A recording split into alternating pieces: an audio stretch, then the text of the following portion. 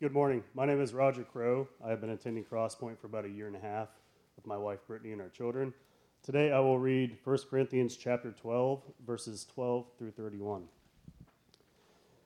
For just as the body is one and has many parts, and all the parts of that body, though many, are one body, so also is Christ. For we were all baptized by one Spirit into one body, whether Jews or Greeks, whether slaves or free, and we were all given one Spirit to drink. Indeed, the body is not one part but many. If the foot should say, because I'm not a hand, I don't belong to the body, it is not for that reason any less part of the body. And if the ear should say, because I'm not an eye, I don't belong to the body, it is not for that reason any less part of the body. If the whole body were an eye, where would the hearing be? If the whole body were an ear, where would the sense of smell be? But as it is, God has arranged each one of the parts in the body just as he wanted. And if they were all the same part, where would the body be? As it is, there are many parts, but one body. The eye cannot say to the hand, I don't need you. Or again, the head can't say to the feet, I don't need you. On the contrary, those parts of the body that are weaker are indispensable. And those parts of the body that we consider less honorable, we clothe these with greater honor. And our unrespectable parts are treated with greater respect, which our respectable parts do not need. Instead, God has put the body together, giving greater honor to the less honorable, so that there would be no division in the body, but the members would have the same concern for each other. So if one member suffers, all the members suffer with it. If one member is honored, all the members rejoice with it. Now you are the body of Christ, and individual members of it. And God has appointed these in the church, first apostles, second prophets, third teachers, next miracles, then gifts of healing, helping, leading, various kinds of tongues. Are all apostles? Are all prophets? Are all teachers? Do all do miracles? Do all have gifts of healing? Do all speak in tongues? Do all interpret? But desire the greater gifts, and I will show you an even better way.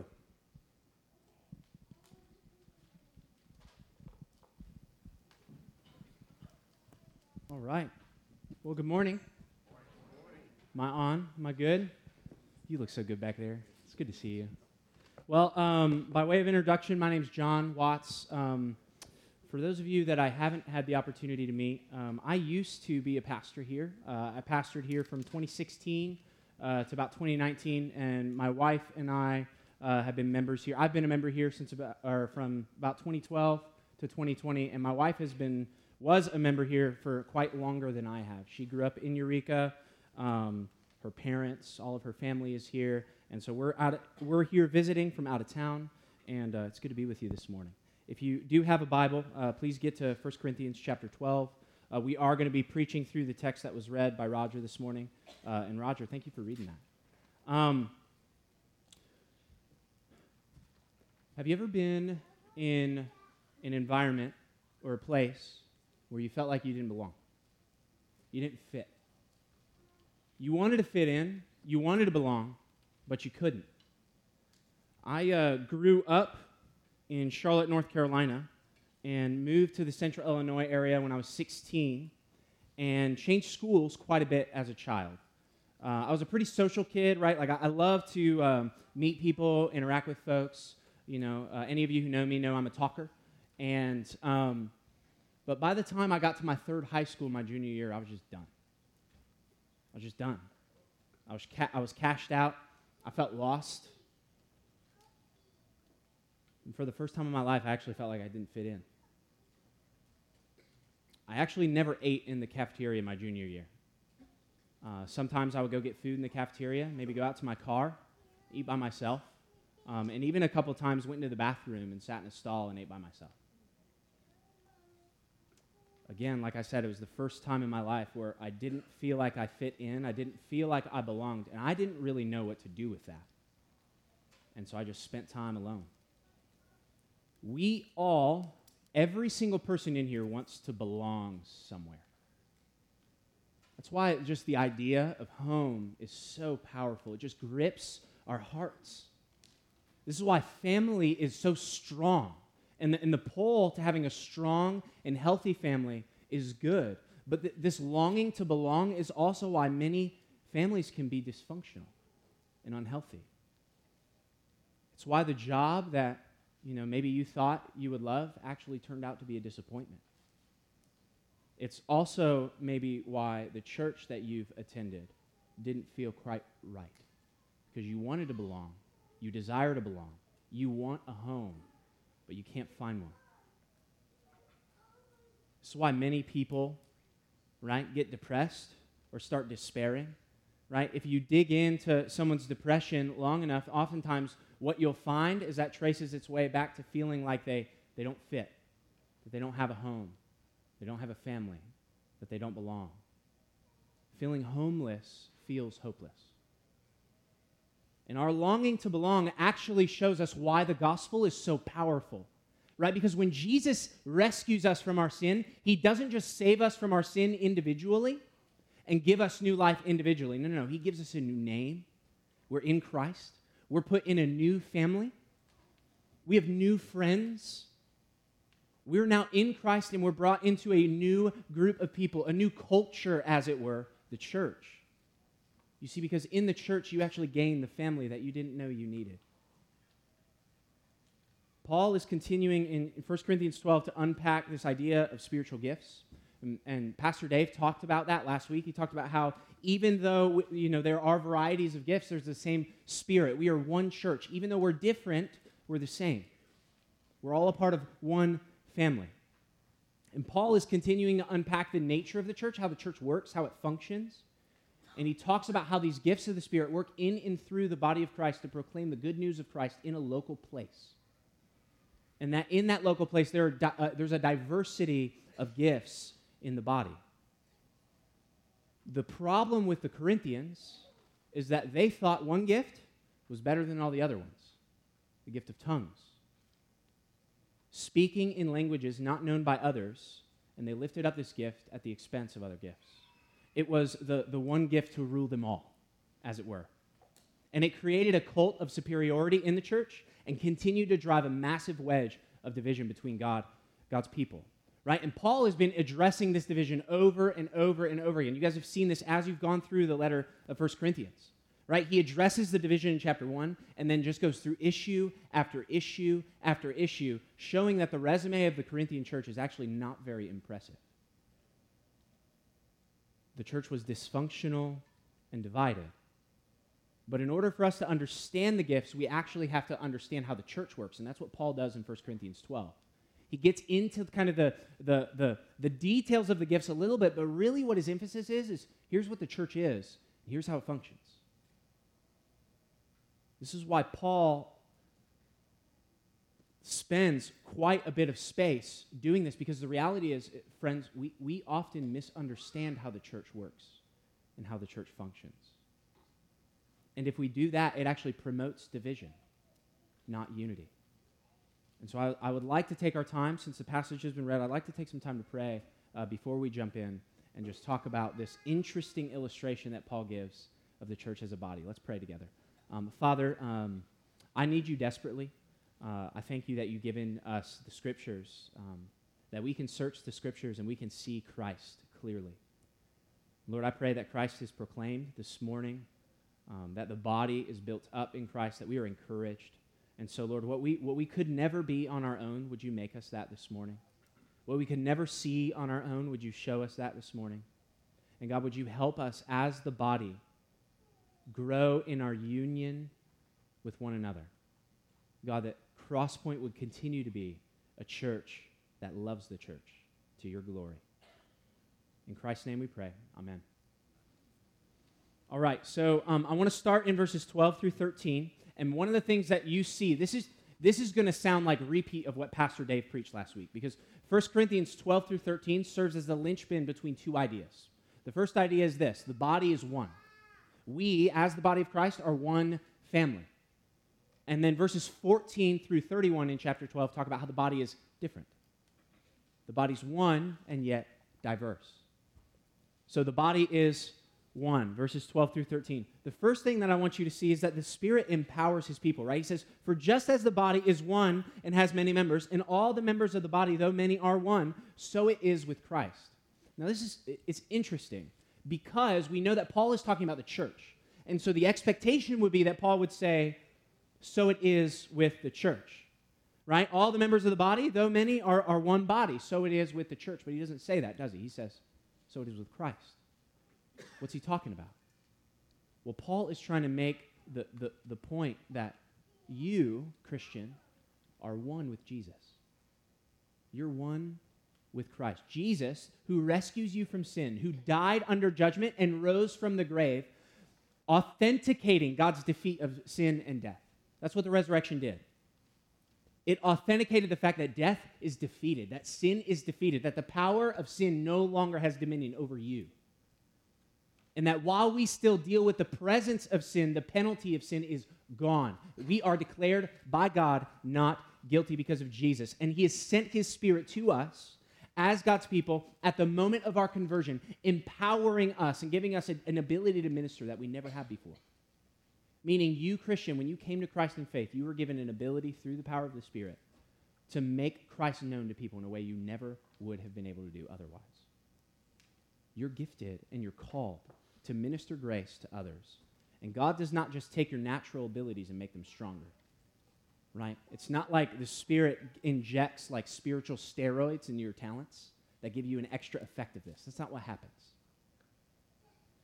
He gives you an entirely new power that you didn't have before to carry out the good works that he's prepared for you beforehand.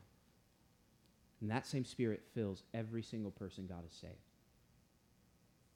You have been given the same measure of the Spirit as I have, as any of the pastors here have, and as any of the saints of old have. We all have the same Spirit working in and through us, and that Spirit unites us to Jesus. You're one with Christ. You're so bound up in Christ that the Bible over and over again describes you positionally as being in Christ. That's where you are. That's where you're located. You're in Jesus. So what does that mean? Well, it means you're hidden with Christ.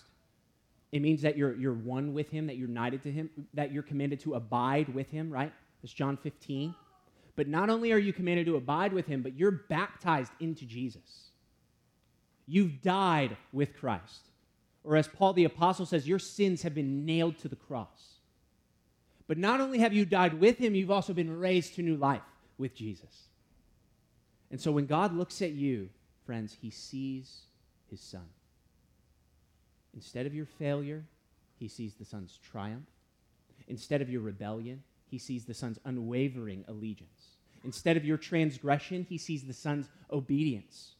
You're hidden with Christ in God, as Paul says in Colossians 3. You have access to the divine nature because you've been filled with the Spirit.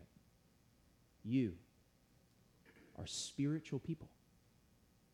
Not because you attend a religious gathering, not because you stamped your life with the stamp of church membership, because you've been filled with the Spirit, and that does something to you. Once you're filled with the Spirit, you're not the same anymore. You now identify with Christ, not your old life. But you're not just one with Christ, are you? Paul talks about you're one with each other. You're one with Christ, and you're one with Christ's people. Notice how Paul is taking the work that Christ does, and he applies it to the community. One of the interesting things that we tend to do when we read the Bible is we kind of individualize every single passage, right? So we look at the passages in the Scriptures, and we're like, what does this mean to me? But one of the interesting things that we see Paul doing here is he's not applying this to a singular person. He's applying this to a singular people. Meaning that Christ isn't just redeeming you individually. He's redeeming us together. And he's doing something through us together as his people, proclaiming the good news to a lost and a dying world, that Christ has come and made a way for those who are far from God to be brought near. And the only way that that can be proclaimed is through church unity, through a collective body of people proclaiming that good news. Because you know what your unity does? It authenticates the goodness of the gospel, because it says that even though we were divided, even though we come from different socioeconomic backgrounds, even though some of us are rich and some of us are poor, even though we have different ethnic backgrounds, different politics, different preferences, we are one with Christ, and we will stand with him. And that authenticates the good news to a lost and dying world that actually sees the church unified and can say, wow, maybe those crazy people are right. Maybe God is real. Maybe he is actually doing something here. Maybe the kingdom of light is actually overcoming the kingdom of darkness. And maybe there is hope when I thought there wasn't hope. Our oneness in Christ is greater than our socioeconomic and ethnic differences. Look at what Paul says in verse 13. He says, for in one spirit we were all baptized into one body. And what does he say? Jews or Greeks, slaves or free. Think about this. In the first century, woven into the fabric of the economic system in the first century, there were people who had slaves. Now, these weren't slaves like when you think of like the transatlantic slave trade. It didn't work like that. But it's very clear that they are slaves. These are people who have given their lives over to serve an earthly master. They lived with them. They did what they were told. They helped them kind of with things around the house or with the kind of greater economic impact of that house, right? So if they own land, maybe they were working in the field. Maybe if they manufactured clothing, the slaves would help them kind of manufacture clothing and sell it in the marketplace. Whatever it looked like, these slaves were doing it. But then when the gospel reached the community, people started coming to faith in Christ. You know what happened? Masters would get saved. Slaves would get saved. And then they would come together in the church. Now that's awkward. And yet Paul, over and over again in the scriptures, do you know what he says? You guys are equal. You're not different. One of you is not superior to the other. In fact, at the foot of the cross, the ground is level. And whether you're ethnically Jew or ethnically Gentile, or poor or rich, or a slave or a free person, you are all one in Christ. That's craziness. That's why when Paul went preaching the gospel throughout the book of Acts, especially when he gets to the city of Thessalonica, do you know what they say? You know what they accuse Paul of? They say, these guys are turning the world upside down. They're messing with our economy. They're messing with our infrastructure. They're proclaiming that Jesus is king and not Caesar. They're turning the whole world upside down because the gospel changes people and he makes a new family. And that new family makes a difference in a place. Our oneness with Christ is greater than our ethnic and socioeconomic differences. We live in a world that equates unity with sameness, don't we? That you and I actually can't have unity unless we agree on every jot and tittle of whatever there is to argue about. Right? Think about that. Well, if we disagree on politics, I guess we can't be friends. And if we get together, we're just going to fight and duke it out over our politics.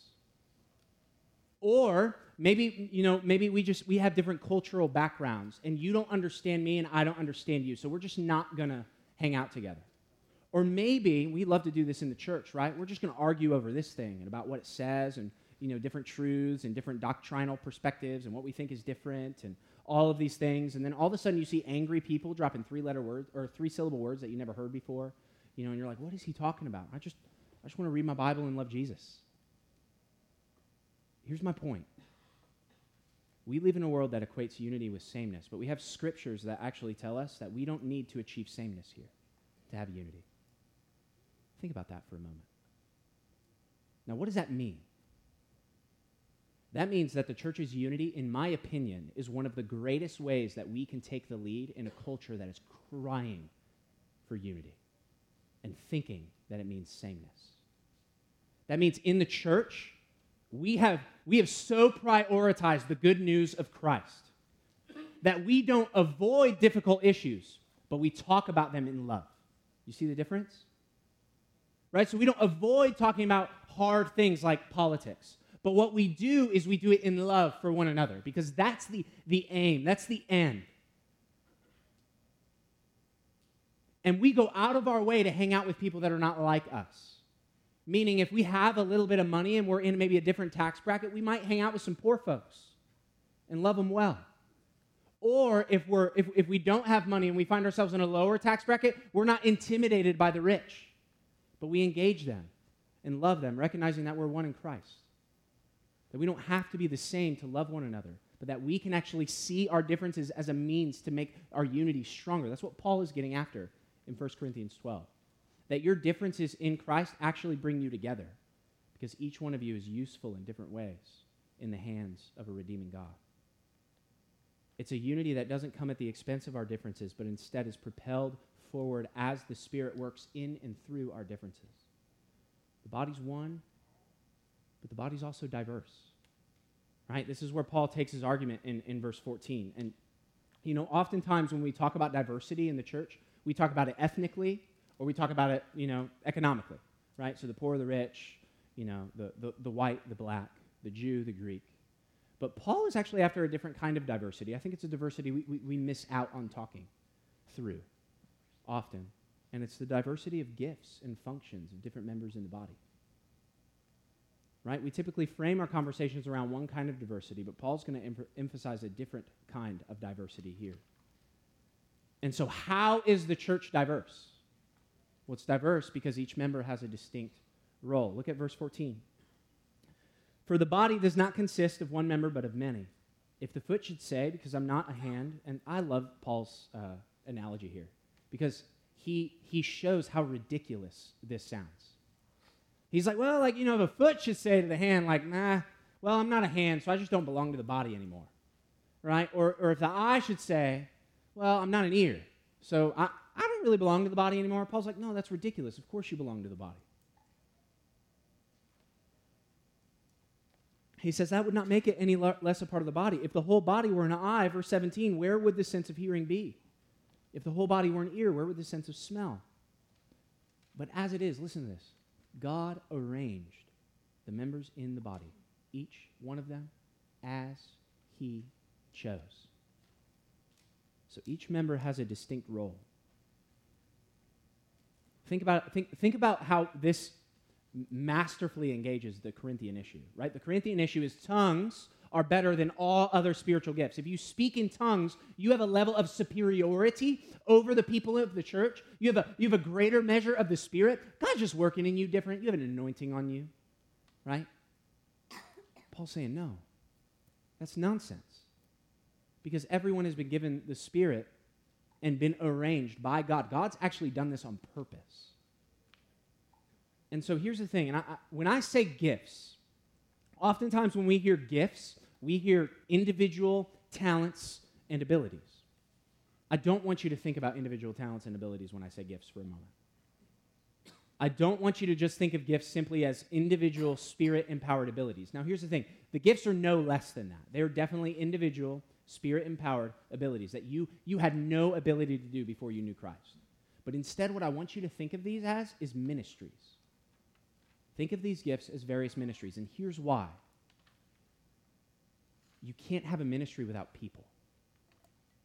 Can you? Think about it this way. If I came to this morning, I am exercising a preaching, teaching gift. Okay? Now, it's a preaching and teaching ministry. Now, think about what would happen if I came in here and I just talked to an empty room. Would that actually be helpful for anyone? Yes or no? What do you think? This is you. Huh? If it was on video? Yeah, Pastor Dave did a lot of that back in 2020, I remember. But let's say it's not on video. Nobody can see it. Is that actually beneficial for anyone? No, it's not. Would it maybe make me feel better about myself if I could just come up here and wax eloquent to an empty room? Maybe. But it's not beneficial to anybody. See, when we think about the spiritual gifts as individual talents, we start to do something that's really dangerous, and we start to err toward the Corinthian problem. We treat the spiritual gifts as some kind of Christian personality assessment, like the Myers-Briggs or the Enneagram. Maybe you're not familiar with those. Maybe you're just familiar with personality assessments in general. So you're like, you know what? You're a prophetic kind of Christian because, you're a jerk, but when you're a jerk, you're right. Right? Or you know what? You just have really loving gifts because you encourage people and you make them feel so good about themselves. But here's the problem. When we look at these as individual gifts and talents, what we do is we look at the ability and we do it to lift up the person actually doing the function. So here's how we do this kind of in real life. Think about it this way. Any of you kind of guys in the room or folks who follow with the NFL, the NFL Combine has been going on, and you have these like machine-like men doing ridiculous amount of things with their body. They have incredible talent. And when I see a guy like jump high enough to like dunk on a 15-foot rim, I think, man, that dude's awesome. Or what about an artist who paints an amazing picture? Most of us, when we look at a picture that's been painted by a brilliant artist, we think about how amazing the artist is, how talented they are, how good they are. Talents exalt individuals, but the spiritual gifts don't exalt individuals. They exalt Christ. You see the difference? It's like this. The talents of a great musician get lost in the unity of an orchestra, don't they? Right? Becky, I'm going to call you out, or one of y'all, because I know y'all got band. What is like the name for somebody who plays a flute? I couldn't.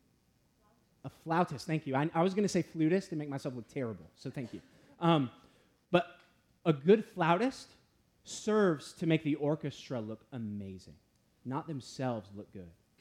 And it's when the orchestra is all playing together that you really actually see the true beauty of it. In the same way, when you exercise your gift to the glory of God, you make Christ look amazing as the church is serving as a unified whole, playing the song of redemption over and over and over again in a community. It only works when the church works together. Look, you can come in here and Pastor Dave could like slay it with a sermon. But if the body's not doing the work of the body, it's pointless. Because the gospel's not actually being preached. It might be proclaimed through the ministry of Dave, but if the word of God is not affecting change and motivating the people of God to act and see the kingdom come on earth as it is in heaven, what's the point?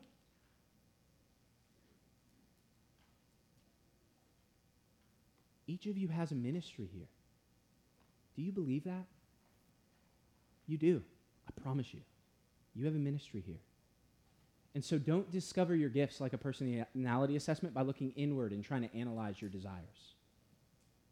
No. Step outward, serve. Raise your hand. If there's a need, meet it. You might find that you're actually really, really good at something. Do you know how I found out I could teach? I had no idea I could teach. No idea. I found out because one day, Becky, when she was serving as the children's ministry director, was having a hard time finding teachers for the 5th grade class in Sun Chasers. And I just said, sure, I'll give it a shot. I had no idea. I was terrified to stand in front of people. I didn't really want to do it. I didn't think it would actually affect change because I was like, what 5th grader is going to listen to me? I got nothing to say to them that's helpful. And yet the Lord used that to show me that I had a ministry here at this church. And so maybe you know of something or a need that needs to be met in the church. And you're just kind of looking back man, somebody will do it, right? Maybe God's calling you to do it. Maybe God will use that opportunity to show you that you had a gift that you had no idea you had, and a ministry that you had no idea existed. So think of the gifts as ministries, and ministries to people. To people. Our gifts are a means to love the church. That's what 1 Corinthians 13 is all about. And you guys are going to hear that next week. The aim and the end of all of our gifts is love. Love to others and worship and glory to God. In other words, God has made you spiritual people in Christ so you can love others the way Christ loves others, serving them in the way that Christ serves others. And he doesn't abandon you to that impossible task. He gives you everything you need for it.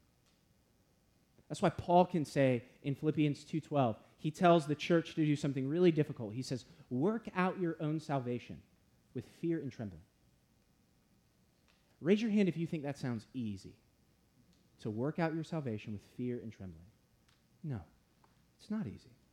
But then he says how they can do it. He says, for God is at work in you, to will and to work according to his good pleasure. Meaning, you can do it because God's at work in you. God is propelling you to do that. He's causing you to do that. He's changed your heart. He's given you a desire for holiness that you never had before. And he's given you the ability to walk it out. And you're going to stumble and fumble your way through it, and you're going to fail. And guess who's going to be right there with you the whole time? Christ.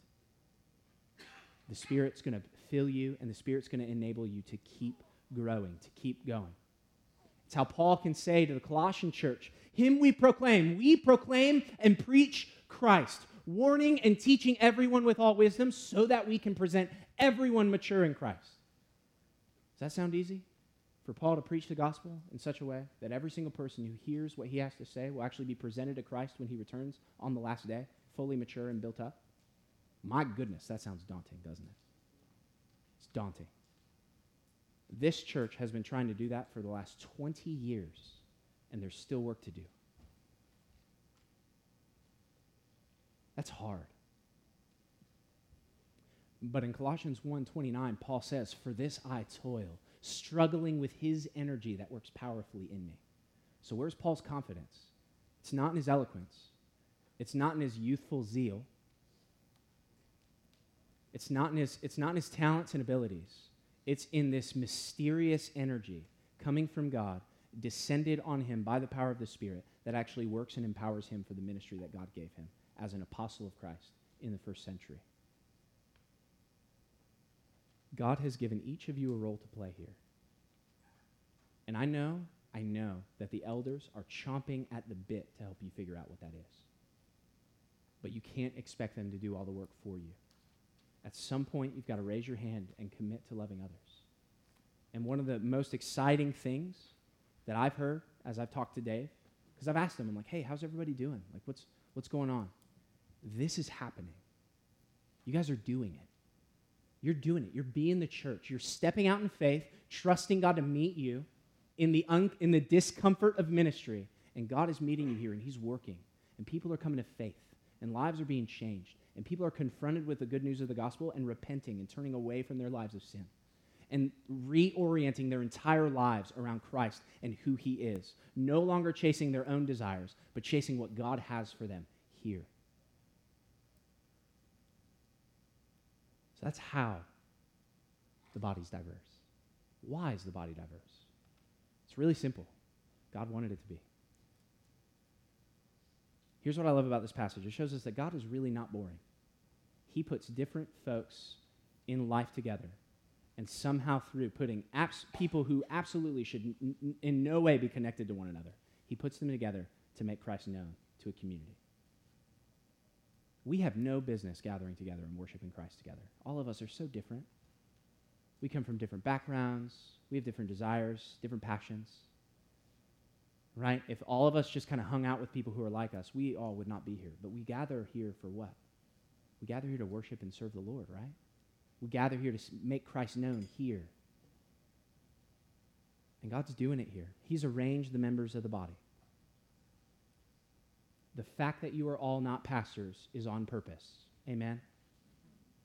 The fact that some of you are more organized than others is on purpose. The fact that some of you are really irritated with various ministries around here is actually on purpose. I'm going to get to that in just a minute. You've all been brought here by God himself to be a part of what God is doing in Eureka.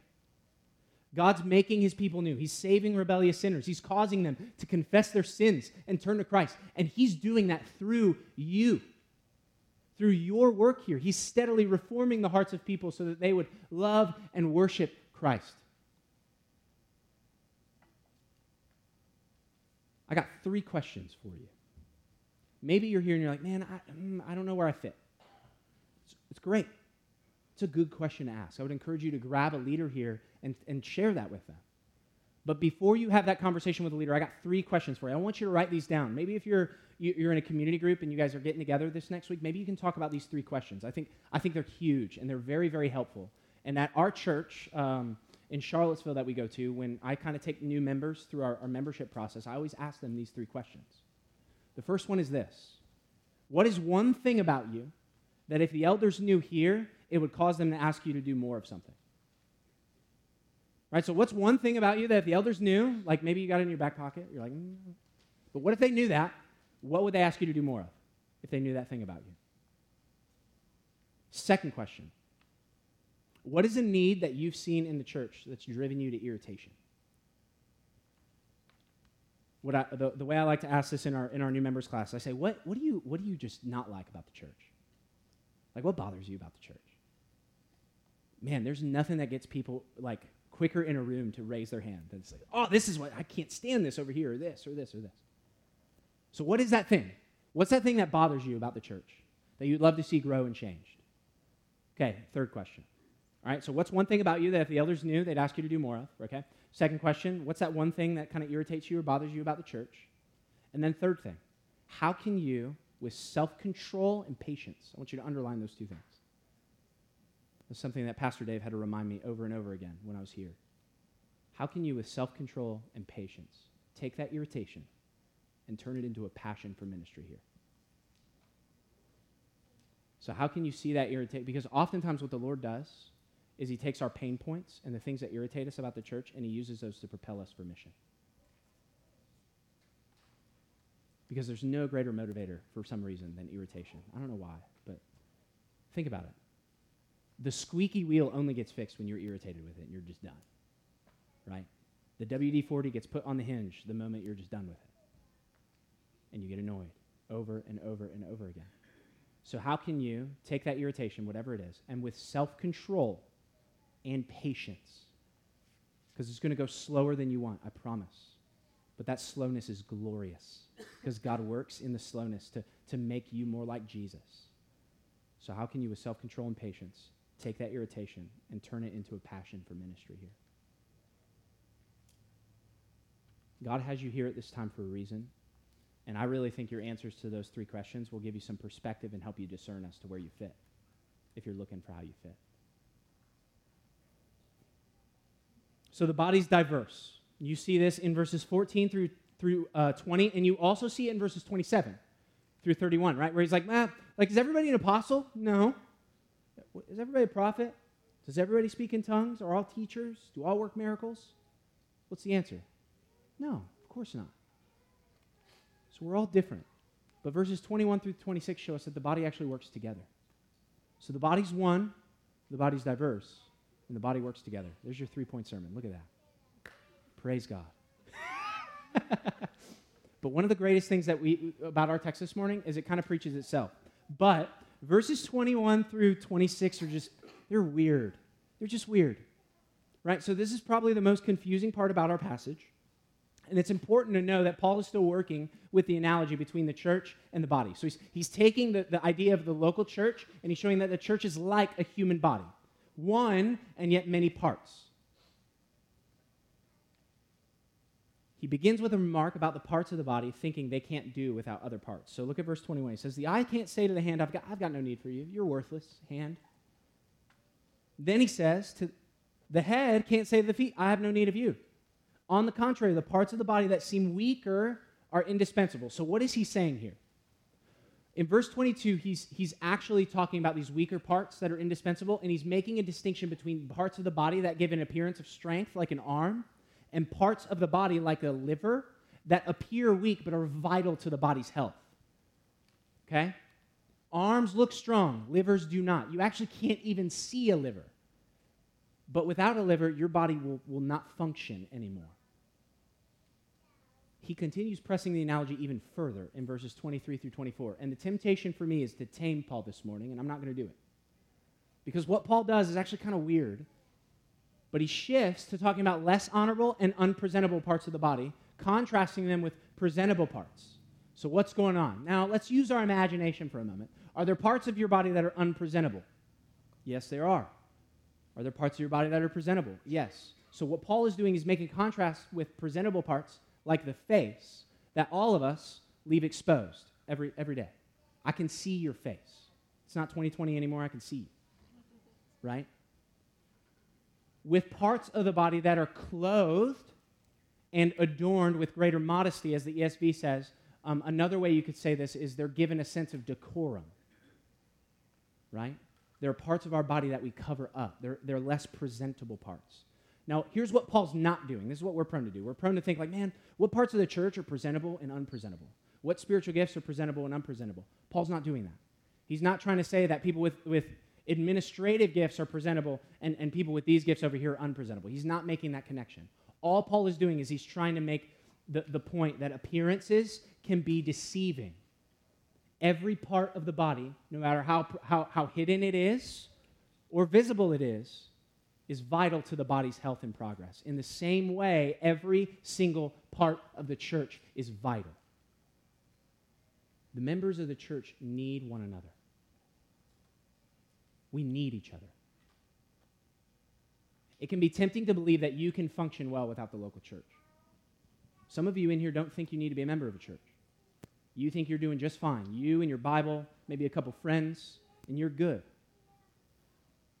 This passage serves as a warning for each of us because what it shows us is that church membership is absolutely essential to your health and progress in Christ. There is no category, I'm serious, there is no category of Christianity in the New Testament and in the early church that does not include active involvement and commitment to a local assembly of believers. You won't find it. If you asked a New Testament author, or if you went up to a New Testament author like Paul and you said, yeah, I'm a Christian, and he said, oh, what church are you a part of? And you're like, I'm not a part of a church. He would look at you silly. Because there's just no category for that in his imagination. Christians are a part of churches. That's how God made us to be. You see it here. The body needs the parts of the body. You can't say, I'm not a part of the body anymore. I'm just a hand. I'm going to go hang out over here. That's ludicrous, according to Paul. And here's what I mean. Look, when I say active involvement and commitment to a local assembly of believers, here's what I mean. Regular attendance. You got to be here. You got to show up. Knowing and being known. Are you set up here at this church in a way that gives you a place to know others deeply and intimately and opening yourself up to being deeply and intimately known by people? And here's a helpful tip. If you're close enough to the church for her to see your warts, you're moving in the right direction. Right? Think about the, when I go to hotels, they got that like little handheld mirror, and then sometimes you go up to it and you get the wrong side, and you're like, whoa, I didn't even know that was there. It zooms in on your face really close. Are you close enough to the church for the church to see your blemishes? If you are, you're moving in the right direction. Submission to the elders. Submission's not really a word that we like, but I'm going to use it here on purpose. Are you committed to walking in submission to the elders of this church and joyfully being pastored by them? Let me say it this way. The elders of this church will stand before God one day and give an account for the members of this church. They will give an account and be held accountable for your spiritual health and vitality. Are you close enough to the church for them to joyfully pastor you? Or are you resistant to their leadership and their leading? Are you like, yeah, Pastor, I know you read this on Sunday morning, but I just don't read the Bible that way? Or are you knocking on the door and saying, hey, Pastor, you said this on Sunday, and it's getting to me. Can you help me understand? Do you see that in my life? Were you talking to me when you said that on Sunday morning? Are you close enough to the church for her to see your blemishes? Sacraments or ordinances, right? Baptism in the Lord's Supper. Are you regularly participating in the Lord's Supper with God's people? Have you been baptized? Look, the scriptures would say if you're not walking, the scriptures would say you are not fully walking in the grace of Christ if you are refusing either one of these. So if you're refusing communion, if you're refusing baptism, you're not walking in obedience to Christ. And maybe you're in here and you've been following Jesus for 20 years and you haven't been baptized, and there's just, you feel ashamed. Don't feel ashamed. Like, we're with you, brother. We're with you, sister. And we celebrate God working in you and giving you the faith to step out and get baptized. And so talk to the elders here about baptism. Press in to the Lord. And look, while this isn't everything, regular attendance, knowing and being known, submission to the elders and sacraments, it's a start of what healthy participation in a local church look like. And here's the thing. I want you to know this about the pastors here. And I can say this because I know all of them except for Pastor Dave over here. You guys got two of them now. It's confusing. But from what I've heard about Pastor Dave, I can speak for him and say that the pastors of this church want you to find a healthy church. And if for some reason you don't feel like you're a good fit here, they have great relationships with folks all around the area and would love to help you find a healthy body to worship in freely. They long for that for you, whether it's here or elsewhere. So tap one of the leaders here and ask them for help if you don't feel like this is a place where you can land long term.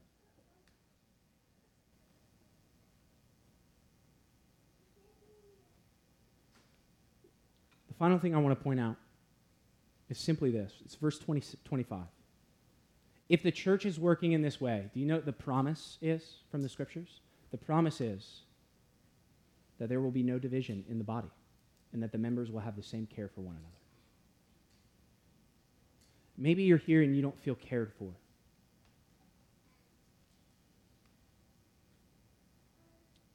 As the body grows in its ability to do the work that it's called to do and grows in its understanding of the gifts, you will feel cared for. You will feel cared for. Because a church that's growing in its ability to exercise the gift cares for its people well. And so, if you're not feeling cared for, again, tap one of the leaders here. I know they would love to help you. They might not even know what's going on. But also tap your fellow believers in Christ and give them the opportunity to exercise their gifts well in their care for you. Because I promise you, they're very competent in being able to do so. God has equipped them to do it. And if we do this, there will be no division in the body. In verse 27, Paul looks at the Corinthians and he says this. He says, you are the body of Christ. You're the body of Christ. Now, you guys have been slugging your way through the letter of the Corinthians. So let me just remind you who the Corinthians are. The Corinthians arrogantly boast in their own wisdom while they remain totally divided. The Corinthians have members of their church committing sexual sin that is repulsive to people who are ungodly and don't even follow Jesus. The Corinthians have members of their church who are suing one another. The Corinthians have members of their church that are coming to the Lord's table and they're getting drunk and they're dividing from one another. The Corinthians have members of their church abusing their Christian freedom and flirting with idolatry. And the Corinthians are saying that some people are better Christians because they have better spiritual gifts than others. And Paul looks at them and you know what he says? You are the body of Christ. That's encouraging. Maybe as I've been talking, you've been thinking about all the ways that you've failed as a part of Christ's body. And that failure is leading you to shame. Don't let your failure lead to shame. See your failure, but let it drive you instead to repentance, to turning to Jesus for help, confessing where you're at, and crying out to him for help to move forward. Because Paul looks at a raggedy church like the Corinthians and he says, you're the body of Christ. Christ is with you. He's filled you. You're a spiritual people. And so Crosspoint, despite our failures and stumbling, you're the body of Christ. You are. Do you believe it? Do you actually believe that God has filled you and empowered you for the work of ministry here? Do you actually believe you have everything you need to make Christ known here? I do. And I hope you're reminded of that this morning. Let's pray. God, you are so good. I'm humbled to share the word with this beloved church family this morning. And God, I hope that your word goes forth in power, that your people are encouraged. But most of all, Lord, we want Christ to be lifted up. We want Christ to be glorified here. And so, Lord, as we come to the bread and the cup, as a church family, as we come to the table as one body, will we be reminded of our unity in the midst of our differences? Will we be encouraged to lean into one another? Will we be encouraged to allow others to see our blemishes? And will we be encouraged to see that there is hope for us here, that you are at work and you are consistently redeeming your people? God, we love you and we praise you and we thank you. It's in Christ's name we pray. Amen.